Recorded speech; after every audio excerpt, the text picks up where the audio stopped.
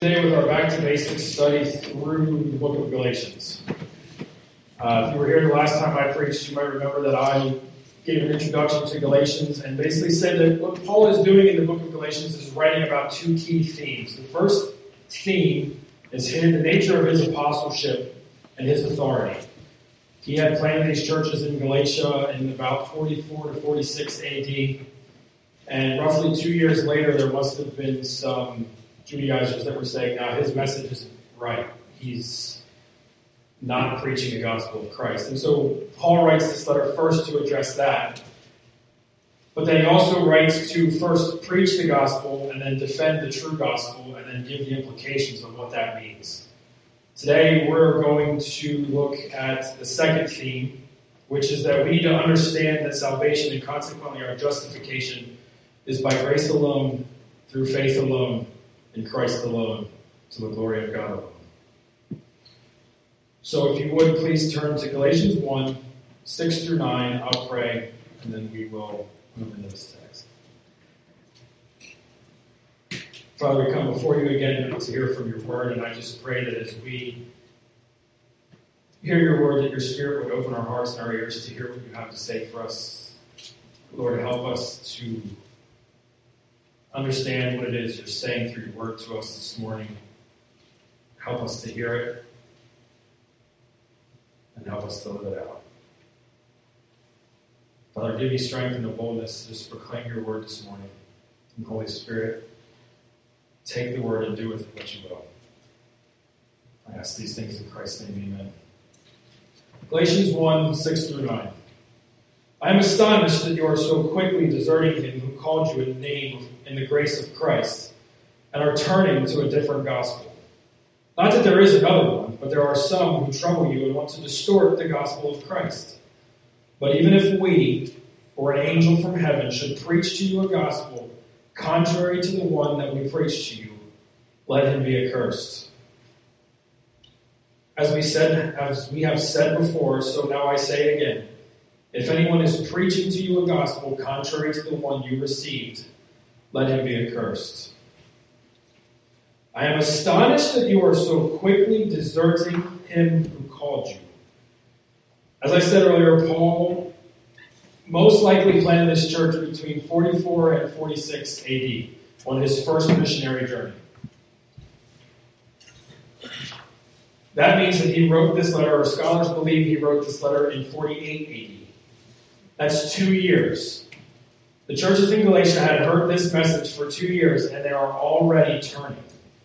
And what they're turning from, if you see in the text, is they're not turning from a message. Did you catch that in verse 6? Paul doesn't say, I can't believe you're deserting my message.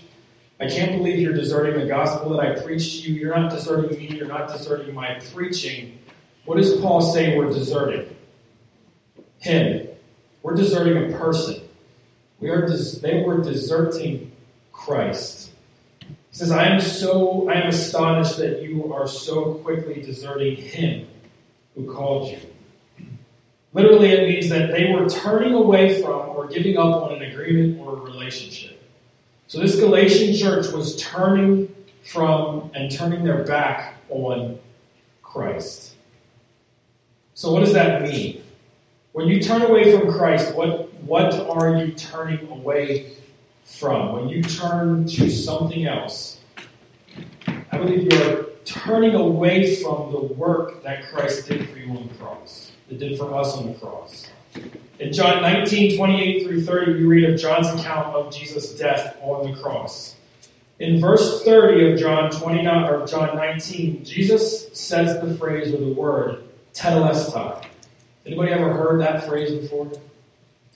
It's rendered in the English, it is finished. It is finished. Everything that needed to be accomplished on the cross for your salvation and for my salvation was accomplished by Christ. The cross of Christ satisfied the wrath of God on your behalf. It paid the debt that we owe for our sin for breaking his law, and it provided the only way for us to be reconciled back to God. The cross of Christ was the innocent for the guilty. And in theology, it's called the penal substitutionary atonement. Now, if you've never heard that phrase, listen to this. Penal means there was a punishment that needs to be enacted on God's creatures for breaking his law.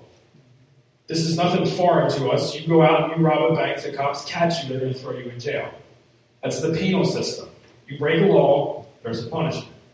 The Bible tells us that we are all guilty of breaking God's law. Romans 3:23, we have all sinned and fallen short of the glory of God. Romans 6:23, the wages of that sin, the punishment for that sin, is death. So that's the penal part. The next is substitutionary. So now we're at penal substitutionary. Substitutionary, to substitute something, is to take one thing in place of another.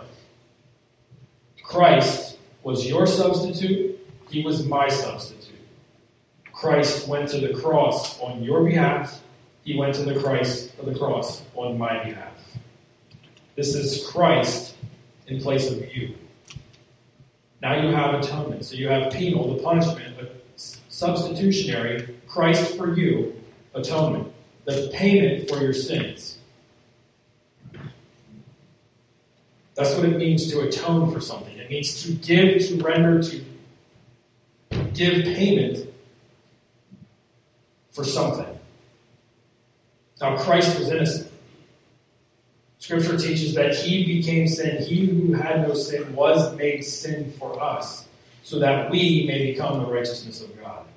Christ, the innocent, perfect Son of God, atoned for your sins, not his, because he had none.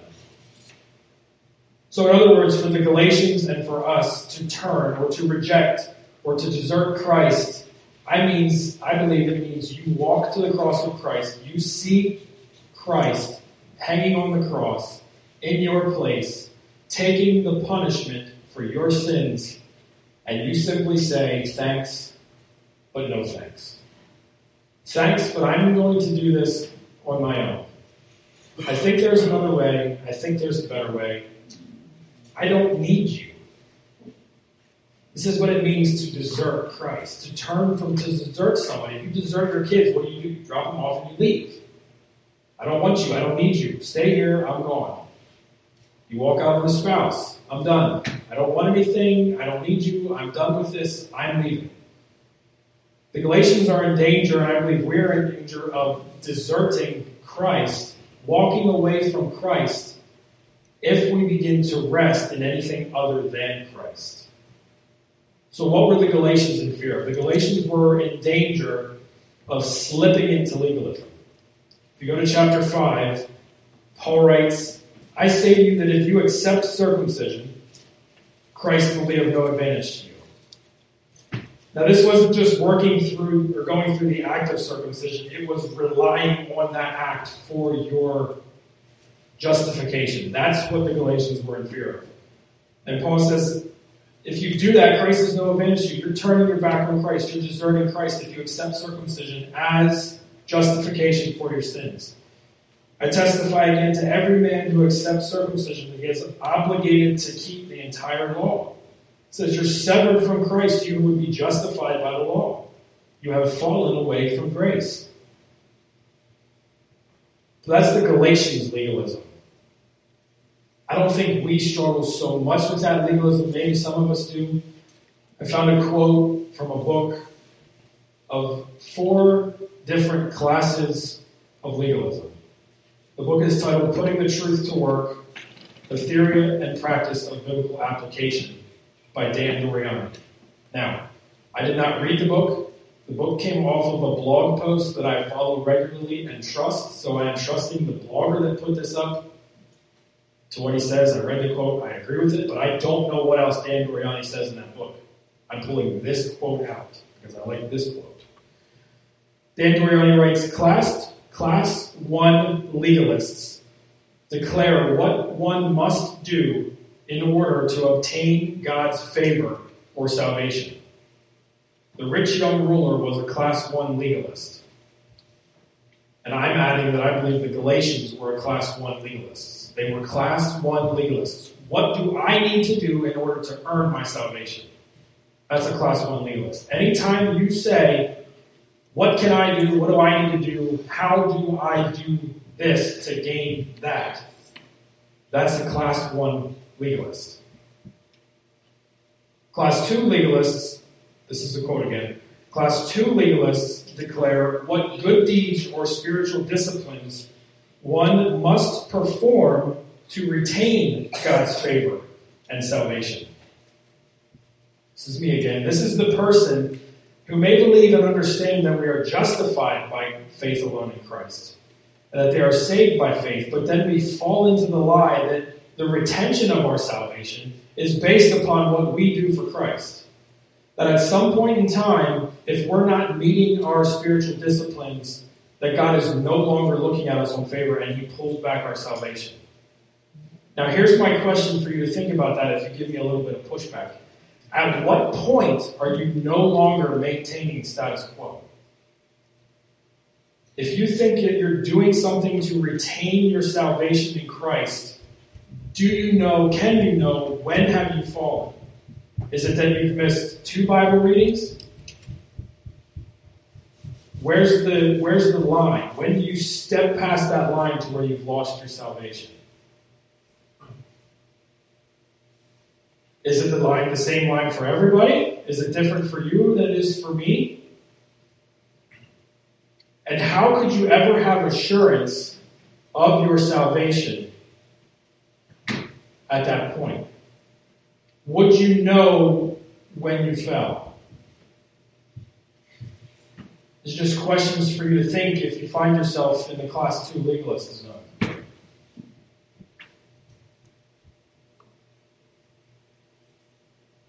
Class 3 legalists love the law so much they create new laws. Laws not found in Scripture and require submission to them. The Pharisees who built fences around the law were class 3 legalists. This is the person that says, I can't believe you're a Christian and you do X. Or I can't believe you're a Christian if you don't do this. And whatever the this is. I can't believe you call yourself a Christian and you vote Republican or Democrat or Independent or you even vote at all. A class 3 legalist says, I can't believe you call yourself a Christian and you dress this way. Or you don't dress this way. Or you listen to this music and you don't listen to that music. Or you listen to music at all. This is a class 3 legalist. Now, I'm not saying the Lord can't convict you of something that you're not allowed to do. If you were in my Sunday school class several weeks ago when we went through Romans 14, I believe, I'm not at all saying there are things that as Christians we can't do. And I'm not saying that there are certain things that God has called you not to do where other people can. That's not what I'm saying at all.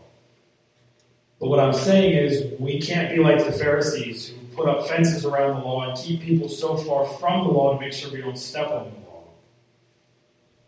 That we block off the grace that we have and the freedom that we have in Christ. And then there's a class 4 legalist that I think most of us are going to find ourselves in. I know when I read it, I was like, yeah, I can see myself being this way. This is a longer quote, so pay attention. Class 4 legalists avoid these gross errors, meaning the error of class 1, class 2, and class 3. But they so accentuate obedience to the law of God that other ideas shrivel up. They reason, God has redeemed us at the cost of his Son's life. Now he demands our service in return.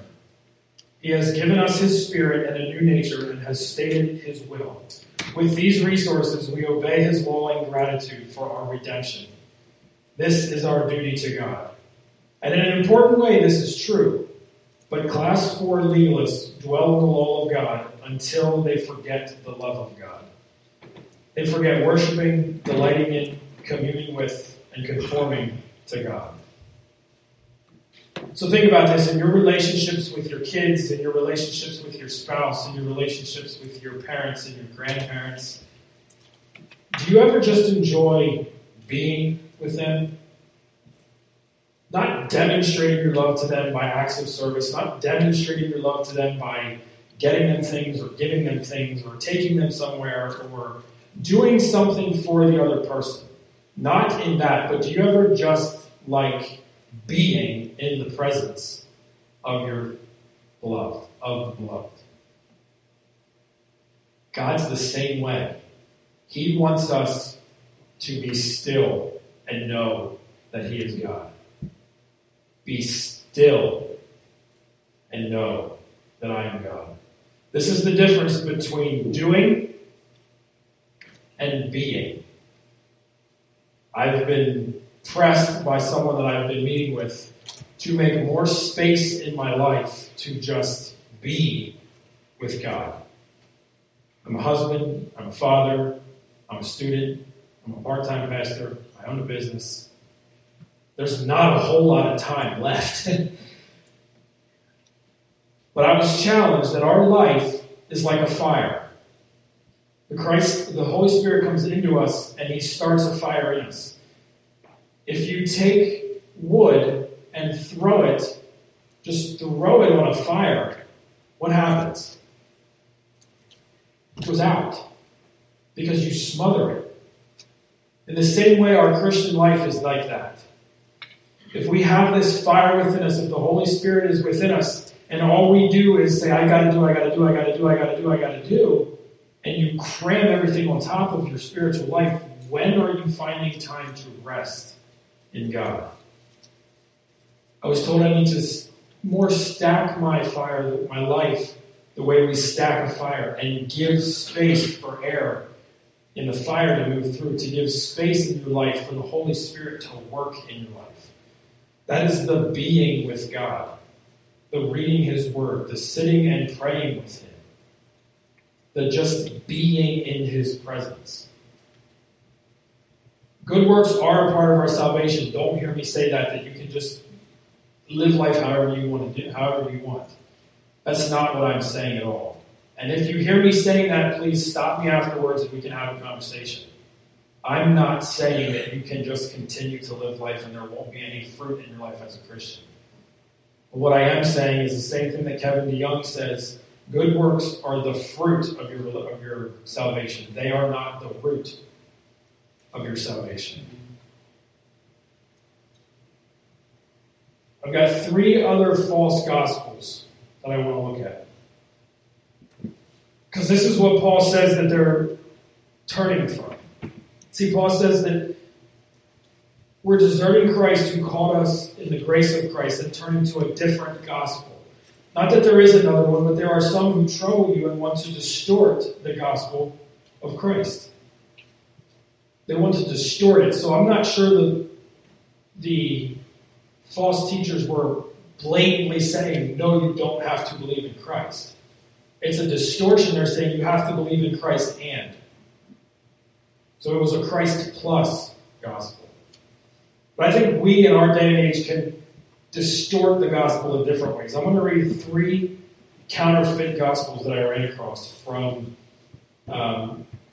Counterfeit Gospels, Rediscovering the Good News in the World of False Hope by Trevin Wax. The first counterfeit gospel that we run across is called the therapeutic gospel. This is the gospel that says our sinfulness is really only about the individual sins that we commit. Sin is primarily about us, and it robs us of our sense of fullness. The announcement of this gospel is that Christ's death proves our inherent worth as human beings and gives us the power to reach our potential. The church then helps us in our quest for personal happiness and vocational fulfillment. What's missing in that gospel? Substitutionary penal atonement. Penal substitutionary atonement. Same thing both ways. The heart of the gospel is missing from there. Sin is just something that holds us back. There's no talk about God in our sin. There's no talk about how we have sinned against a holy God. It's just, it's something that holds you back a little bit. You kind of need to overcome it. The judgmentless gospel is restoration is more about God's goodness than His judgment of evil or His response to a rebellious humanity. So there it is again. It's that downplaying of our sin. Jesus' death is more about defeating humanity's enemies such as death, sin, and Satan than it is for the need for God's wrath to be averted by His sacrifice. And the community, then the church, the boundaries between the church and the world are blurred in a way that makes personal evangelism less urgent and unnecessary. This is a sin-less gospel. Sin's not really a problem in the judgmentless gospel. There's no urgency in evangelism because we don't believe in this gospel that people are actually headed to a literal place called hell, where they will spend an eternity in conscious torment. That's the judgmentless gospel. So there's a moralistic gospel. Our sinful condition is seen as an individual sins we commit, and redemption comes through the exercise of willpower with God's help. The good news is the spiritual instruction about what we can do to win God's favor and blessing upon our earthly endeavors. And the church is a place where people who believe like us affirm each other in keeping the standards of the community. I want you to hear that first part. Our sinful condition is seen as the individual sins we commit. And I have an asterisk here. We aren't sinners because we sin. We sin because we're sinners. We're born sinners. And without Christ working in us and converting us and giving us the new nature, we are still sinners. That's the fundamental issue in humanity. I said this the last time I preached when Paul preached his gospel in verse 3, 4, and 5. Christ died for our sins because that's the problem. He died to release us from our sinful nature, from the hold that sin has on us.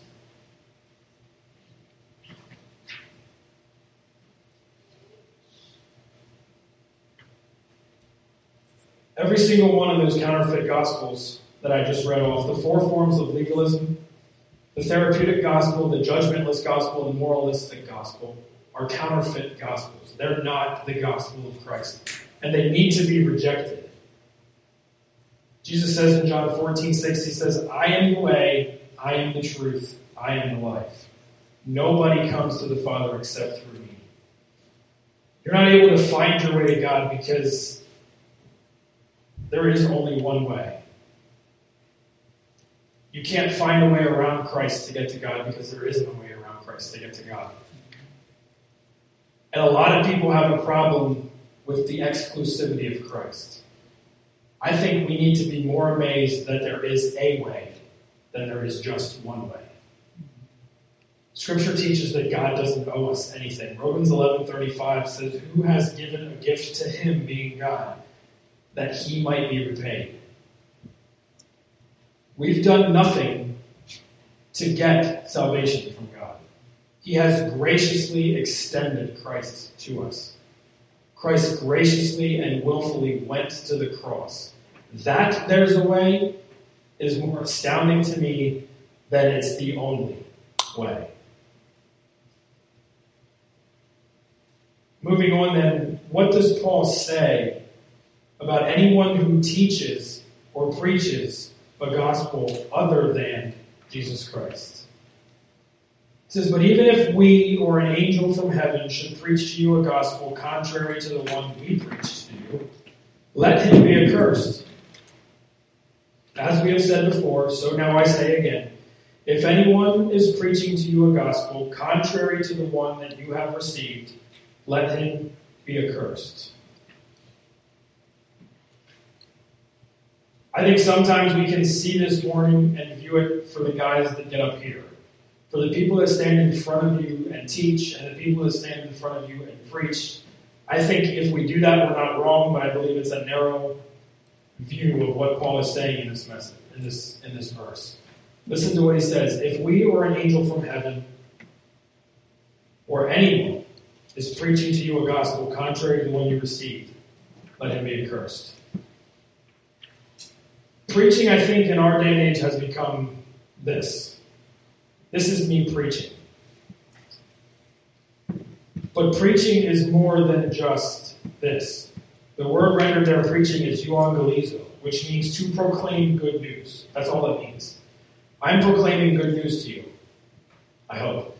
I'm proclaiming good news to you that Christ is the only way for salvation. And I'm believing any one of those 4 or 6 Counterfeit gospels does not lead you to salvation. It leads you to condemnation. I hope you hear that as good news. If not, please see me afterwards.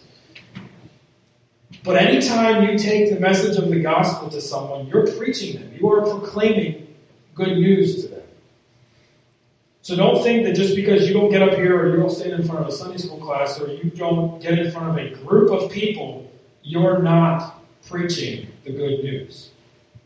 Anytime you walk up to somebody and say, Christ has died for your sins so you can be reconciled to God, you have just proclaimed to them good news. So anytime you do anything other than that, anytime your gospel is anything short of Christ died for your sins, you fall in the category of the accursed false teacher in Paul's letter to the Galatians. The word rendered accursed is anathema, to be cut off, to be the object of detestation. Not against Paul. Remember, you're not proclaiming a different message than Paul proclaimed. You're proclaiming a message against Christ. So you're not the object of Paul's detestation. You're the object of God's detestation. Because you are lying to one of his creatures. And you are giving them a false sense of hope and security. So here's my question. Does the gospel that you received line up with the gospel that Paul preaches? Or does it fit into one of the counterfeit gospels that we looked at? Is your gospel, or in your gospel, is the reason that Christ came to die for your sins and reconcile you to God and to rescue you from this present evil age, which is the gospel that Paul preaches in verse 3 and 4 and 5. So verse 8, the one that we preached to you, links back to verses 3, 4, and 5. So if you're in your Bibles and you see that, when you see Paul saying a gospel contrary to the one we preached to you, it's grace to you and peace from God our Father, the Lord Jesus Christ, who gave himself for our sins to deliver us from the present evil age, according to the will of the Father, to whom be the glory forever and ever. By grace alone, through faith alone, in Christ alone, for the glory of God alone. That's the gospel Paul preached.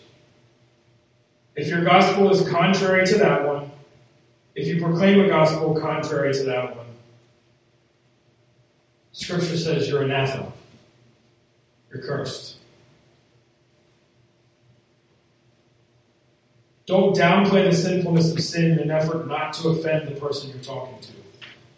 For the sake of your own soul and for the sake of the people you're sharing with, do not diminish the guilt that people are under before a holy God. You are not doing them a favor. In his book, Christianity and Liberalism, J. Gresham Machen has this to say. From the beginning, the Christian gospel, as indeed the name gospel or good news implies, consisted in an account of something that had happened. And from the beginning, the meaning of the account, the meaning of the happening was set forth. So you have an act and the meaning of the act.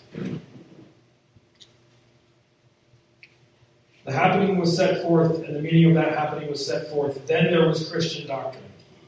Christ died. That's the history. Christ died for your sins. That's the doctrine. Without these two elements joined in an absolutely indissoluble union, there is no Christianity. You separate them, you sever the gospel of Christ. This is the exact same thing that Paul is saying. If your gospel is a sinless gospel, you don't have a gospel. If your gospel is a Christ plus gospel, Christ plus good works, Christ plus circumcision, Christ plus a long list of do's and don'ts, you don't have a gospel. What you have is a counterfeit that's not good for you or your hearers. 1 Corinthians 15, 1 through 4. Paul again to the Corinthians, after talking about teachers and 1 Corinthians 15, 1 through 4. Paul says, "Now I would remind you, brothers, of the gospel that I preached to you, which you received, and in which you stand, and by which you are being saved, if you hold fast to the word I preached to you, unless you believed in vain. For I delivered to you as first importance what I also received, that Christ died for our sins in accordance with the Scriptures, that he was buried, and that he was raised on the third day, in accordance with the Scriptures." So here's the good news that I proclaim to you. Christ has died for your sins. Tetelestai, it is finished. You have nothing to do but humble yourself at the foot of the cross and say, "Christ, my faith is in you. I can't earn it. I can't do anything to retain it. I am trusting in your finished work on the cross. Anything other than that is not a gospel." Christ has died for our sins. He has fully satisfied the wrath of God on my behalf. He has fully satisfied the wrath of God on your behalf. Are you resting in that? Or are you believing one of the counterfeit gospels? My prayer is that you rest in Christ. And if not, if as we were going through those counterfeit gospels, the Lord's been tugging at your heart and saying, "This is where you're at. You're believing some of this. You're believing this lie." Don't brush it off. John says in 1 John 1 that if we confess our sins, the sin of believing in a different gospel, the sin of trusting in yourself and not trusting in Christ, that he, being God, is faithful and just to forgive us our sins and to cleanse us from all unrighteousness.